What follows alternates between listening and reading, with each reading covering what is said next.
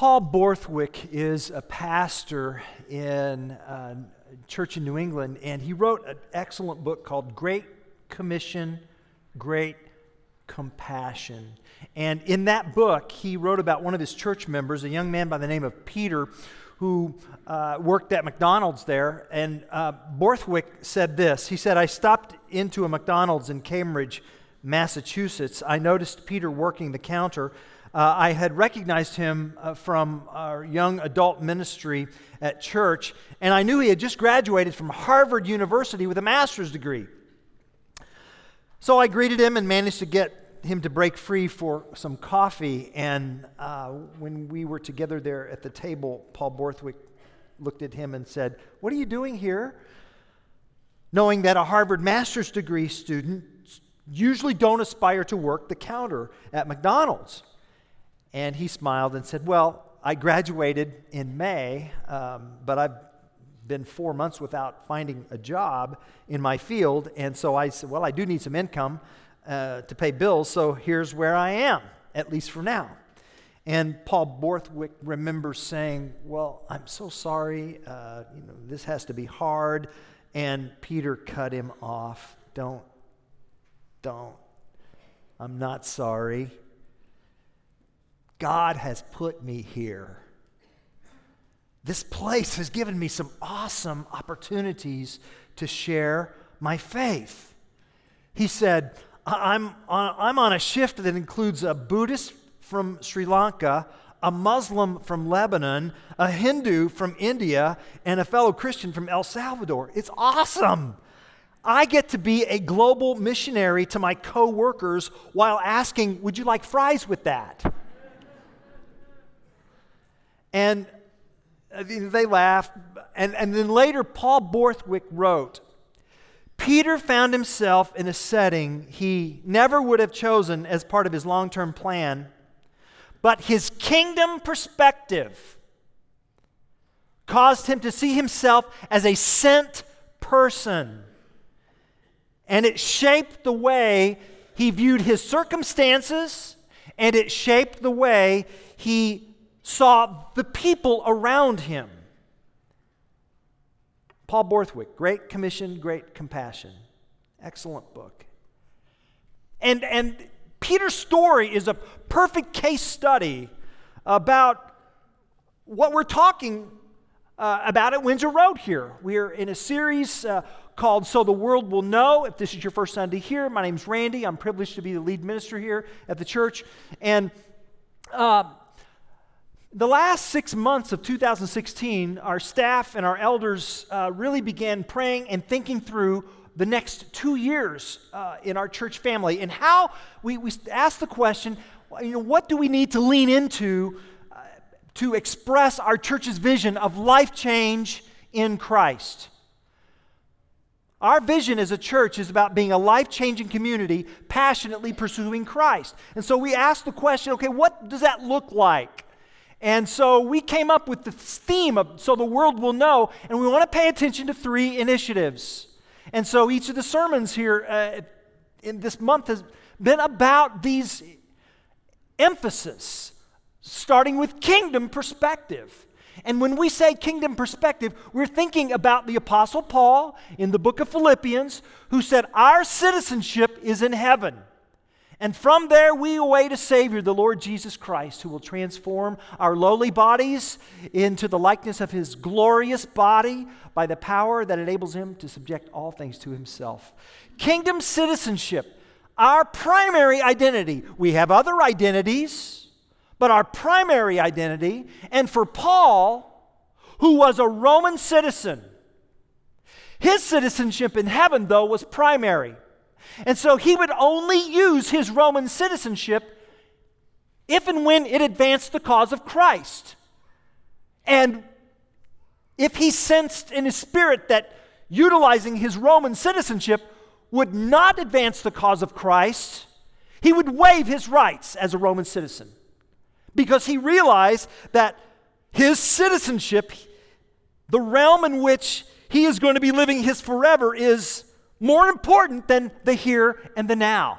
Our citizenship is in heaven. And that takes discipline to see this world in such a way. And especially for us Americans, because we're just so we're liberty-loving Americans, and we like our privacy, and we like our independence, and some of those qualities are diametrically opposed to the virtue of submitting ourselves to the Emperor of heaven and earth, the risen Lord Jesus Christ. Our citizenship, though, is in heaven. That's not will be, or may be, or might be. It is. It's a reality that we now have. We talked about kingdom perspective. And when we have that kingdom perspective, we then have a unity and a oneness unlike the world has ever seen. And so we talked about that last week, didn't we? We went to the book of Psalms, where we looked at the Psalms of Ascent, God's people gathering in worship on God's holy mountain in Jerusalem, where the temple would be built under Solomon. And we realize that we're not only just citizens, but we're priests. That's right. In Christ, you are a priest. We are a kingdom of priests. And a priest is a go-between. A priest is a mediator. A priest is a bridge builder.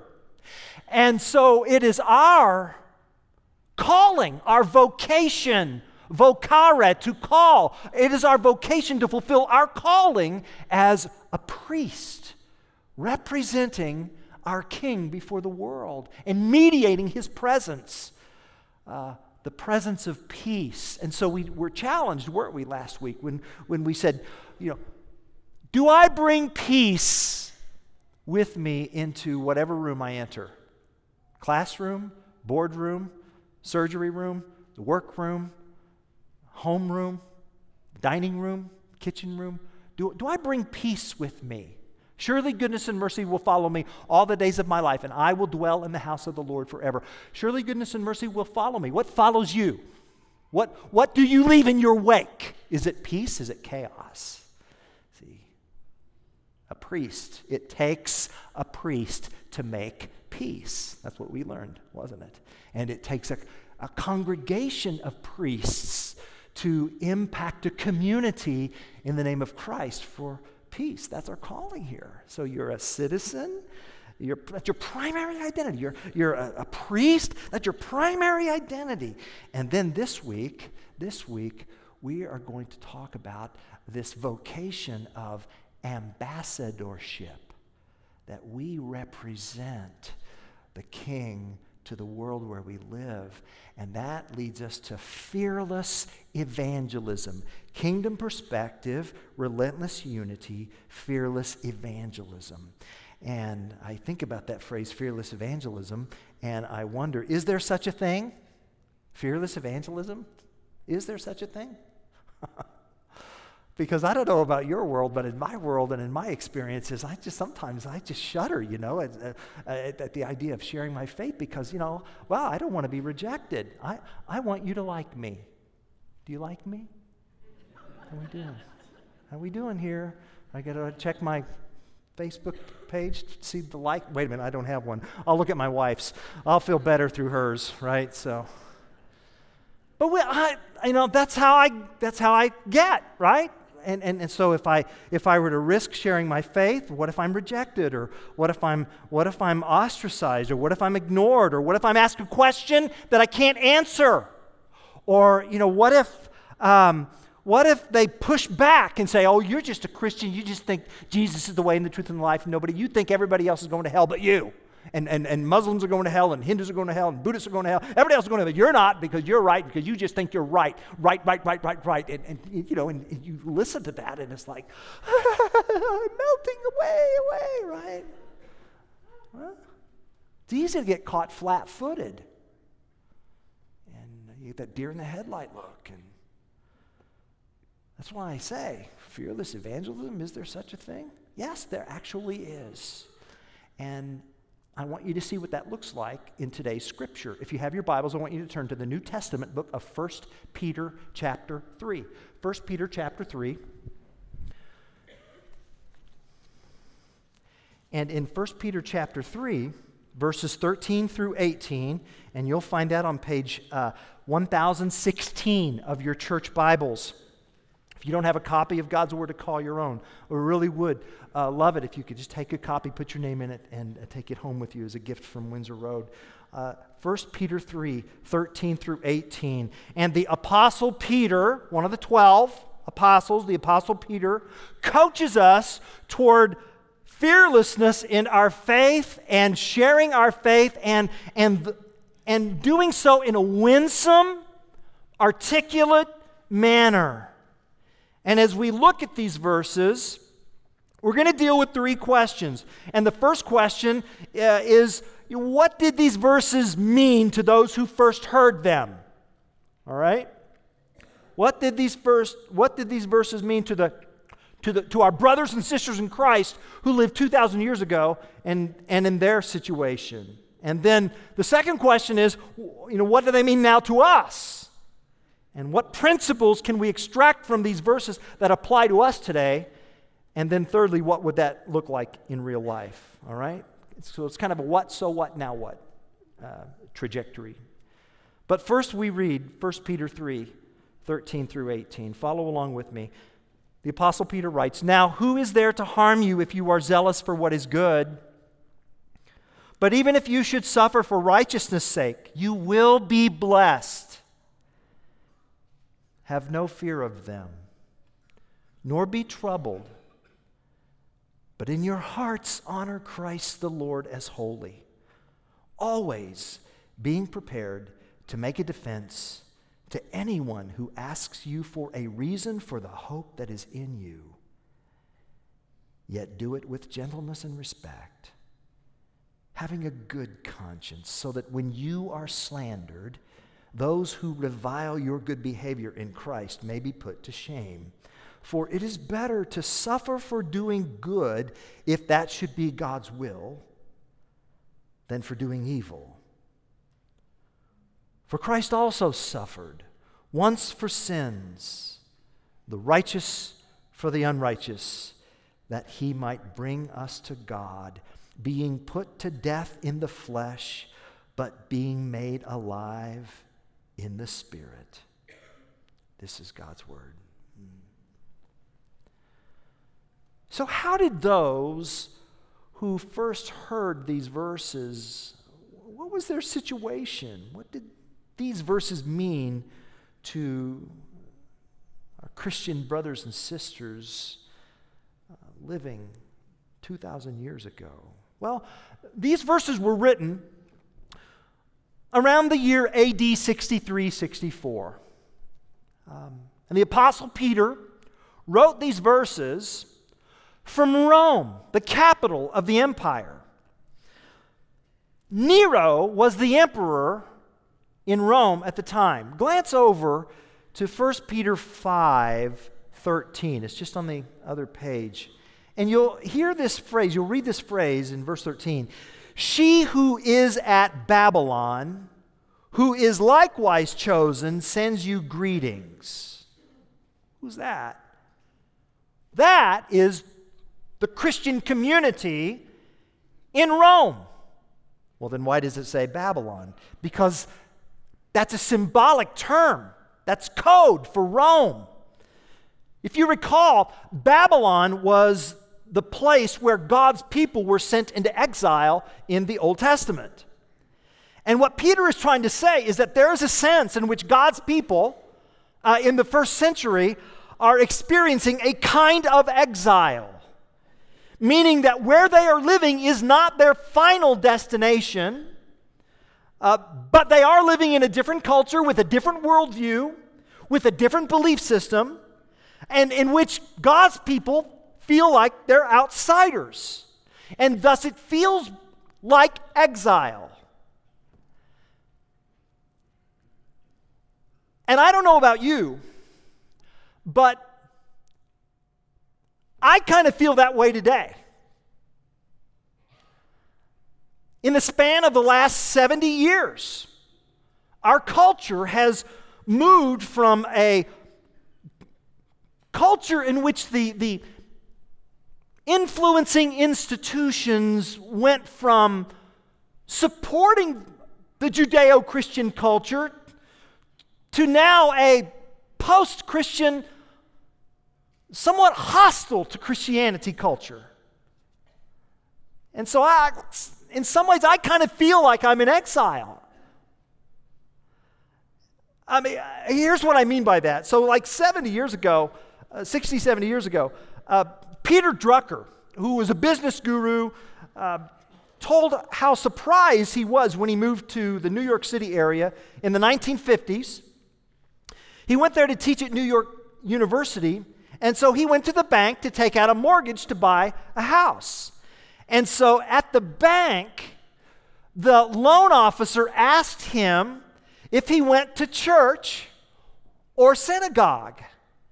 And this surprised Peter Drucker, who was from Austria. And Peter Drucker asked, well, why is that a relevant question?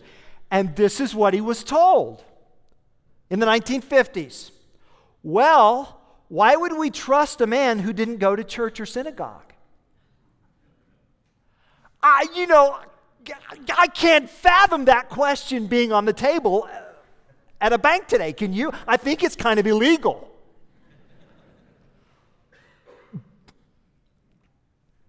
But that was then, and so this is now. And over the decades, kind of the main cultural institutions have really stopped supporting Christianity. And many Christians feel seriously out of place in their own society. And it can feel like Babylon. It can feel like Babylon. Well, that was Peter's world. Rome was his Babylon. And Nero was emperor of Rome when Peter wrote these verses. What was that like? Well, I found out. So I got online and I downloaded a history book written by one of the most famous Roman historians, a guy by the name of Suetonius. And he wrote his most famous history book was written in the year AD 121. It's called The 12 Caesars. And it was a survey of just the major Caesars up to the time of the writing of his book. The 12 Caesars. It's his most famous history book. And you can download it if you want. I'd rather you not do it right now. But if you can download it, and you know what? You can do it for 99 cents. Now think about that. If you're the premier historian and write the best-selling book, no matter how good it is, 2,000 years from now, it'll be worth 99 cents. And Suetonius wrote about Nero, who lived to be 31, and he ruled 14 of those years, which means he became emperor at 17. Not good. And here's why. This is from the pen of Suetonius. Petulancy, lewdness, luxury, avarice, and cruelty he practiced at first with reserve and in private, as if prompted to them only by the folly of youth.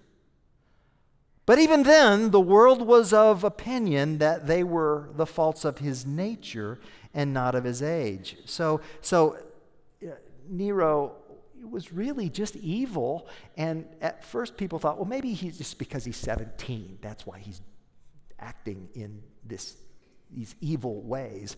And then they figured out, no, it's not because he's 17, it's because he's just evil. He murdered his mother. He had several botched attempts at murdering his mother.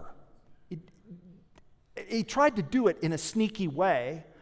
Like he put her on a boat, but the boat was deliberately made rickety so that she would then, drown, and that she survived. And then, he put her in this guest room, and made it so that the roof would just fall on her, and she survived. And he was trying to be really sneaky, and it wasn't like she was stupid either. And finally, he just got so frustrated, he just said, well, just go kill her. That's how he was. He was a sexual pervert.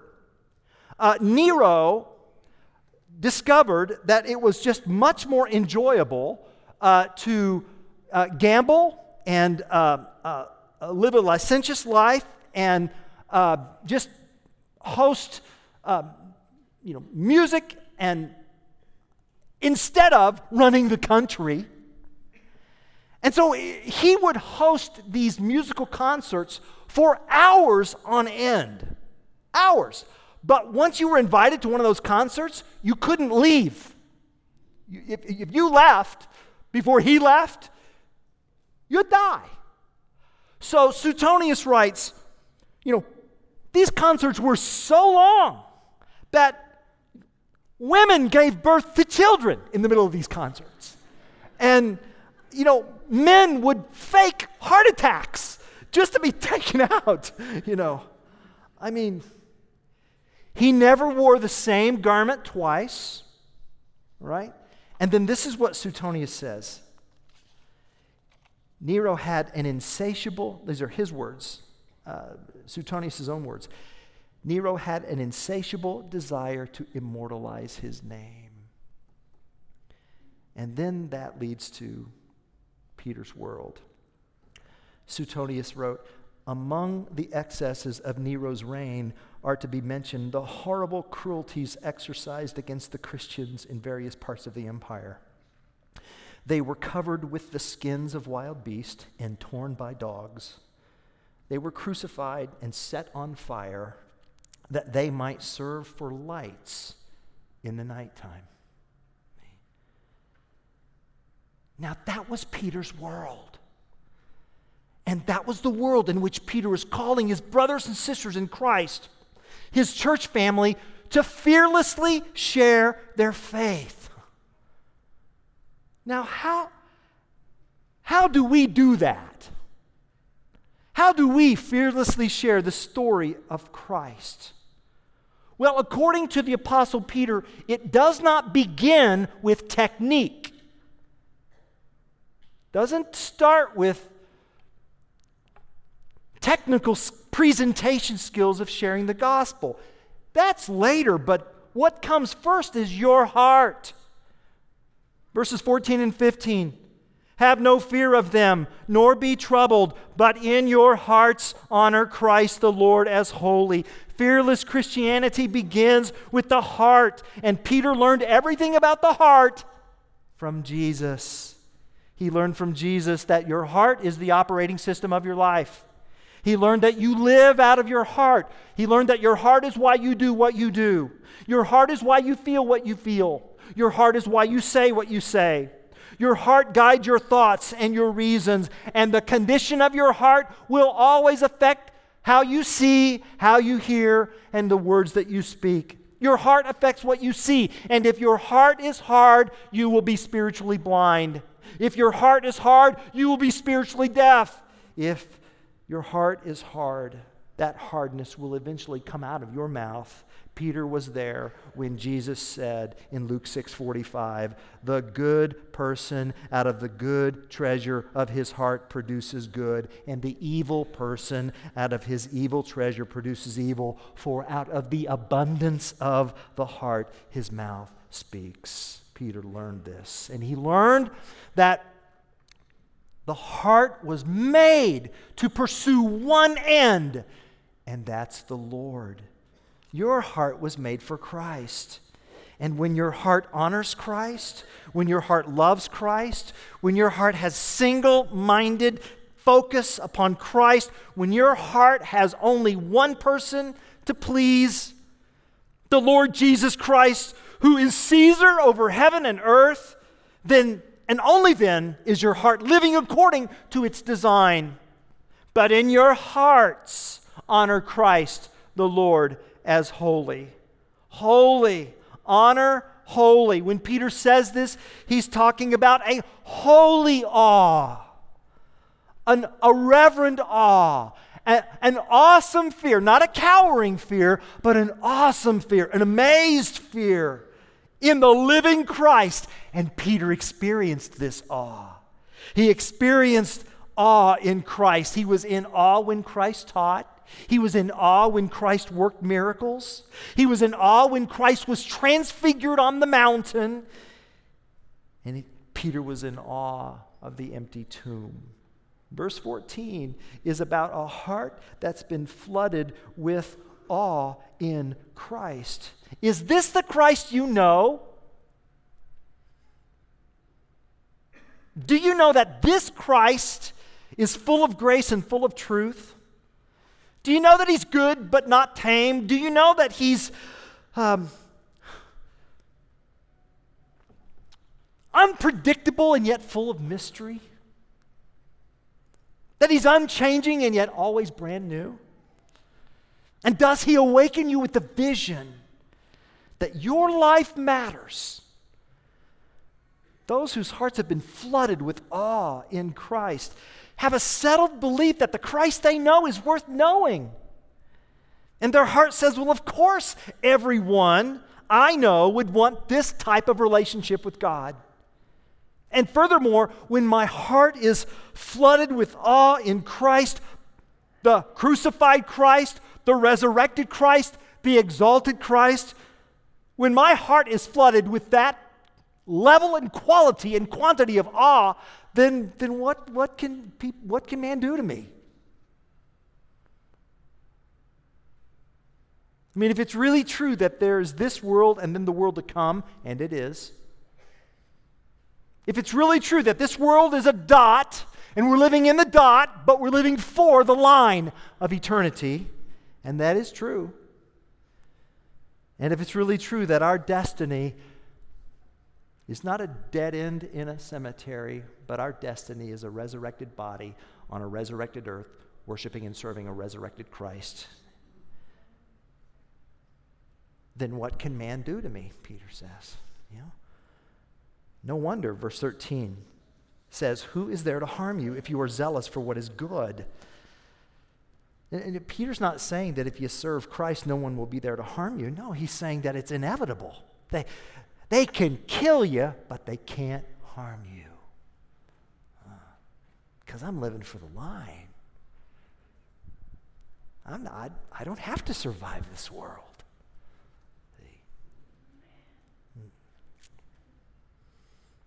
And when you are persecuted, Peter says, you will be blessed. Verse 14. Even if you should suffer for righteousness' sake, you will be blessed. Where did he get that? Got that from Jesus. Matthew 11 and 12. Matthew 5, 11 and 12. Blessed are you when others revile you and persecute you and speak all kinds of evil against you falsely on my account. Rejoice and be glad, for great is your reward in heaven. Great is your reward. Your reward's great. And what is that reward? The reward is Jesus. Jesus is the reward. Knowing Jesus more, loving Jesus more, serving Jesus more, singing about Jesus more, honoring Jesus more, becoming like Jesus more and more, finding more joy, more peace, more courage in Jesus. Jesus is the ultimate reward for a heart who sets him apart as Lord. Jesus is the ultimate reward. So is Jesus your idea of a great reward? Well, when your heart is flooded with that, here it is. This is our big idea. This is what I want you to walk away with from these verses. If you don't learn anything else, when your heart is flooded with awe of Christ, it will fearlessly share the story of Christ. When your heart is flooded with awe of Christ, it will fearlessly share the story of Christ. Awe of Christ, a holy awe. I've never met anyone so splendid, so strong, so graceful, so truthful, so lion-like, so lamb-like. I never said Jesus is the way and the truth and the life. No one comes to the Father except by him. I never said that. He said that. He said that. So the question really is, do you believe what he said? And the follow-up question is, what would make you believe that? What would make you believe, yes, he's right, he is right? And are you ready to talk about it when the question gets put on the table? Now we get to the content and the tone of verse 15 and 16. In your hearts honor Christ the Lord as holy, always being prepared to make a defense to anyone who asks you for a reason for the hope that's in you. That's the content right there. Give a reason. That's content, but then there's tone, right? Yet do this with gentleness and respect, having a good conscience. The content has to do with, why do you believe what you believe about Christianity? And how does that look like in the story of your life? How does that look like in the story of your life? Because people live by stories, right? And so there are different stories that people tell. There's the story of individualism, and that story says, I am the center of the universe. There's the story of consumerism, a story which says, well, I am what I own. I am what I own. There's the story of moral relativism, which says, well, we really can't know absolute truth. There's the story of scientism and naturalism. And notice I said scientism, not science. Two totally different words. Scientism is a philosophy. Naturalism is a philosophy that basically says all that matters is matter. It's a closed system, nothing outside of the system. There's New Ageism, which is everybody's a god. There's postmodern tribalism, which says that all that matters is what my little group thinks. See, all of these are stories that people live in. What's your story? What's your story? What's the story about how Christ has become king of your heart? And that's the story we need to be ready to tell. Always be ready. But here's the deal, and please pay attention. The quality of your life always precedes the content of your faith story. The quality of your life. So you reach out to a neighbor and you offer to take care of their mail while they're on vacation, and you mow their lawn, and you do that because you're a good neighbor. When they're sick and they need some help, you offer that help because good neighbors watch out for one another, and you're likable. And if you want to share Jesus with your neighbor, but they could never imagine being like you or loving like you or serving like you, that's not good. The quality of your life always precedes the content of your faith story. So you just love them, no strings attached. And then you get simple. Like letting them know you go to church.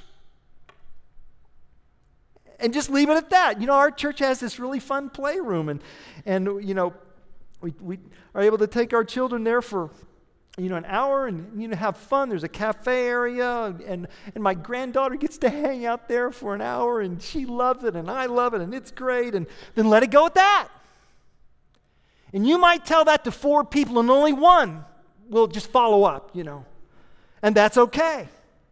But your verbal witness needs to be complemented by a witness of deed. So you have word ministry and deed ministry. And they go together, because if all you're trying to do is just word ministry, then they're going to think that you're just trying to recruit them. Or you're just trying to increase your tribe, or you're just trying to increase your power. But deed ministry, this ministry of just meeting needs with love, eventually can lead to the question, why do you do this? And there's an open door. Well, I do this because of my faith. I do this because I'm a Christian. This is meaningful to my soul. And the Lord's helped me here in this area of my life. I'm not perfect, but He's giving me peace here in this. Really? How? I mean, how did all this become important to you? Are you ready for that? Are you prepared when that question comes?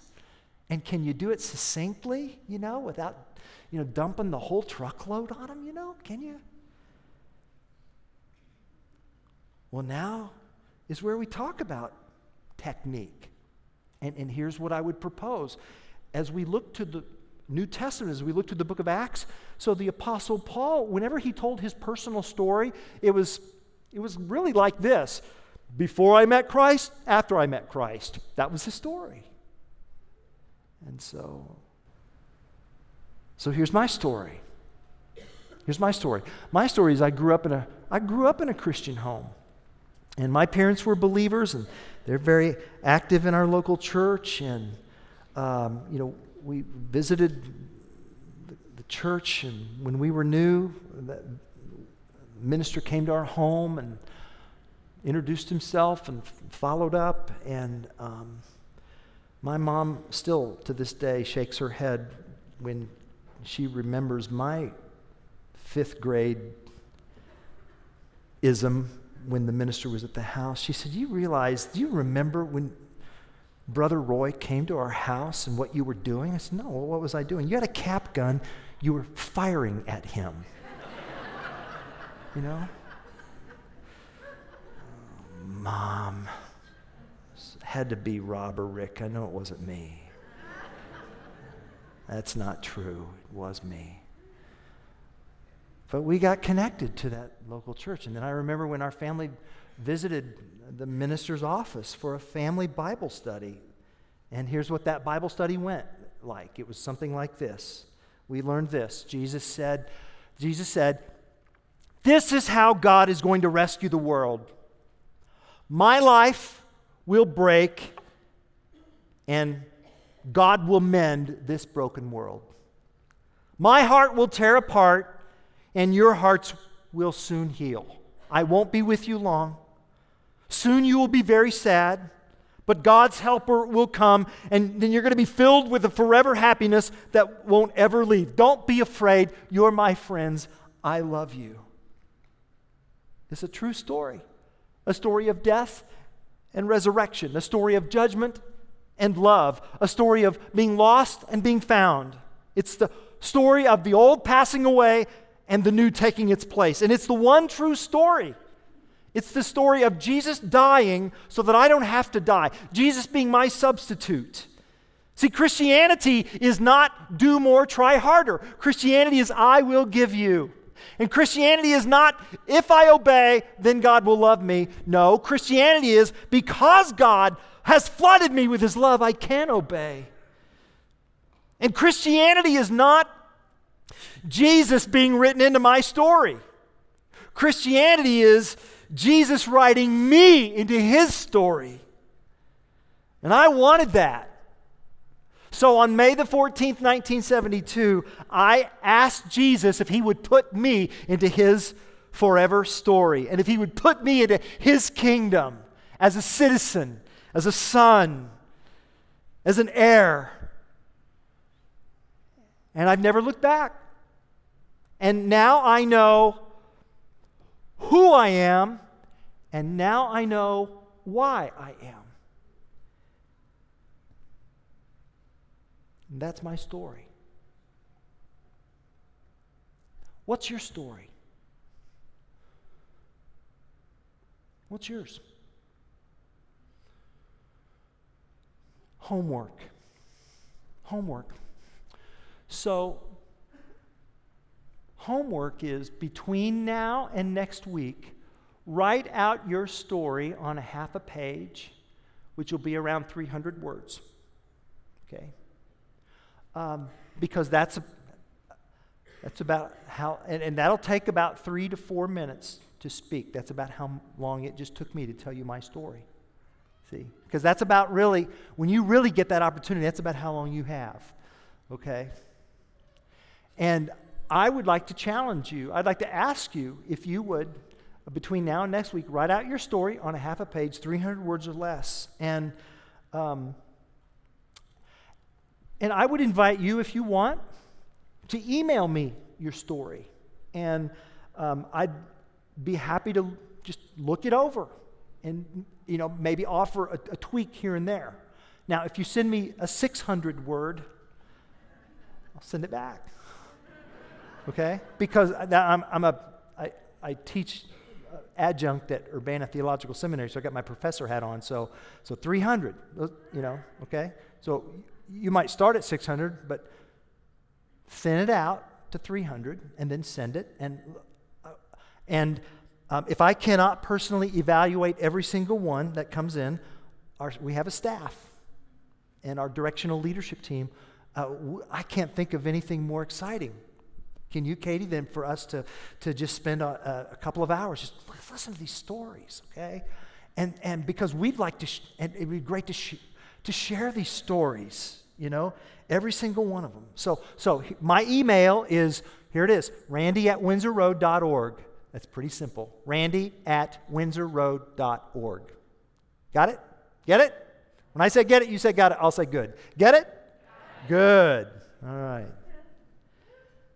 Listen, opportunities come to those who are prepared. Opportunities come to those who are prepared. So if you're thinking, well, I'll wait until the event comes and then I'll maybe wing it. That's not what Peter says. All right?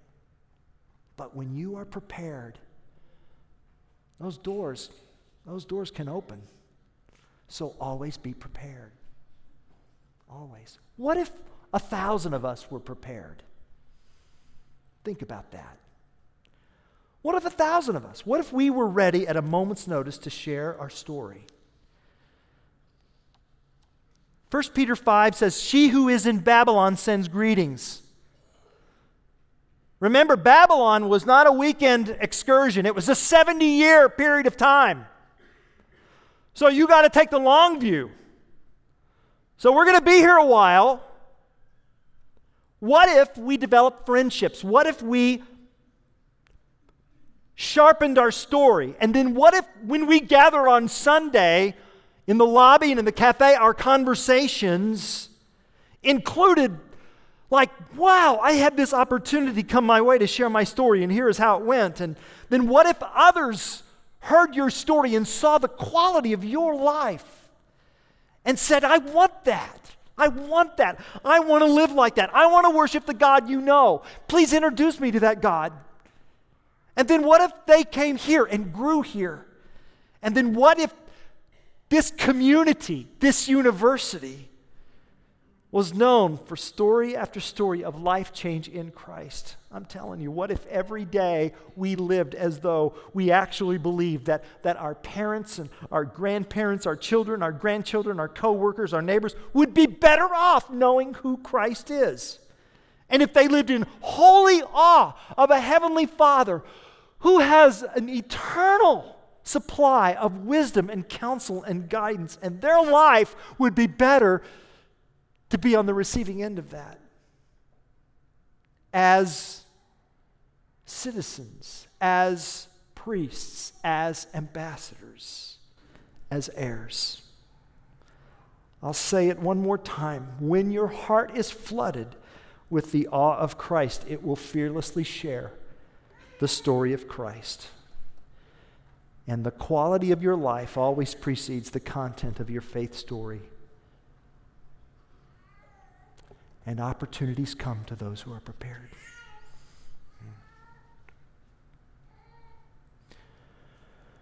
The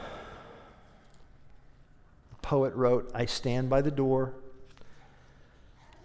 I neither go too far in nor stay too far out. The door is the most important door in the world. It's the door through which people walk when they find God.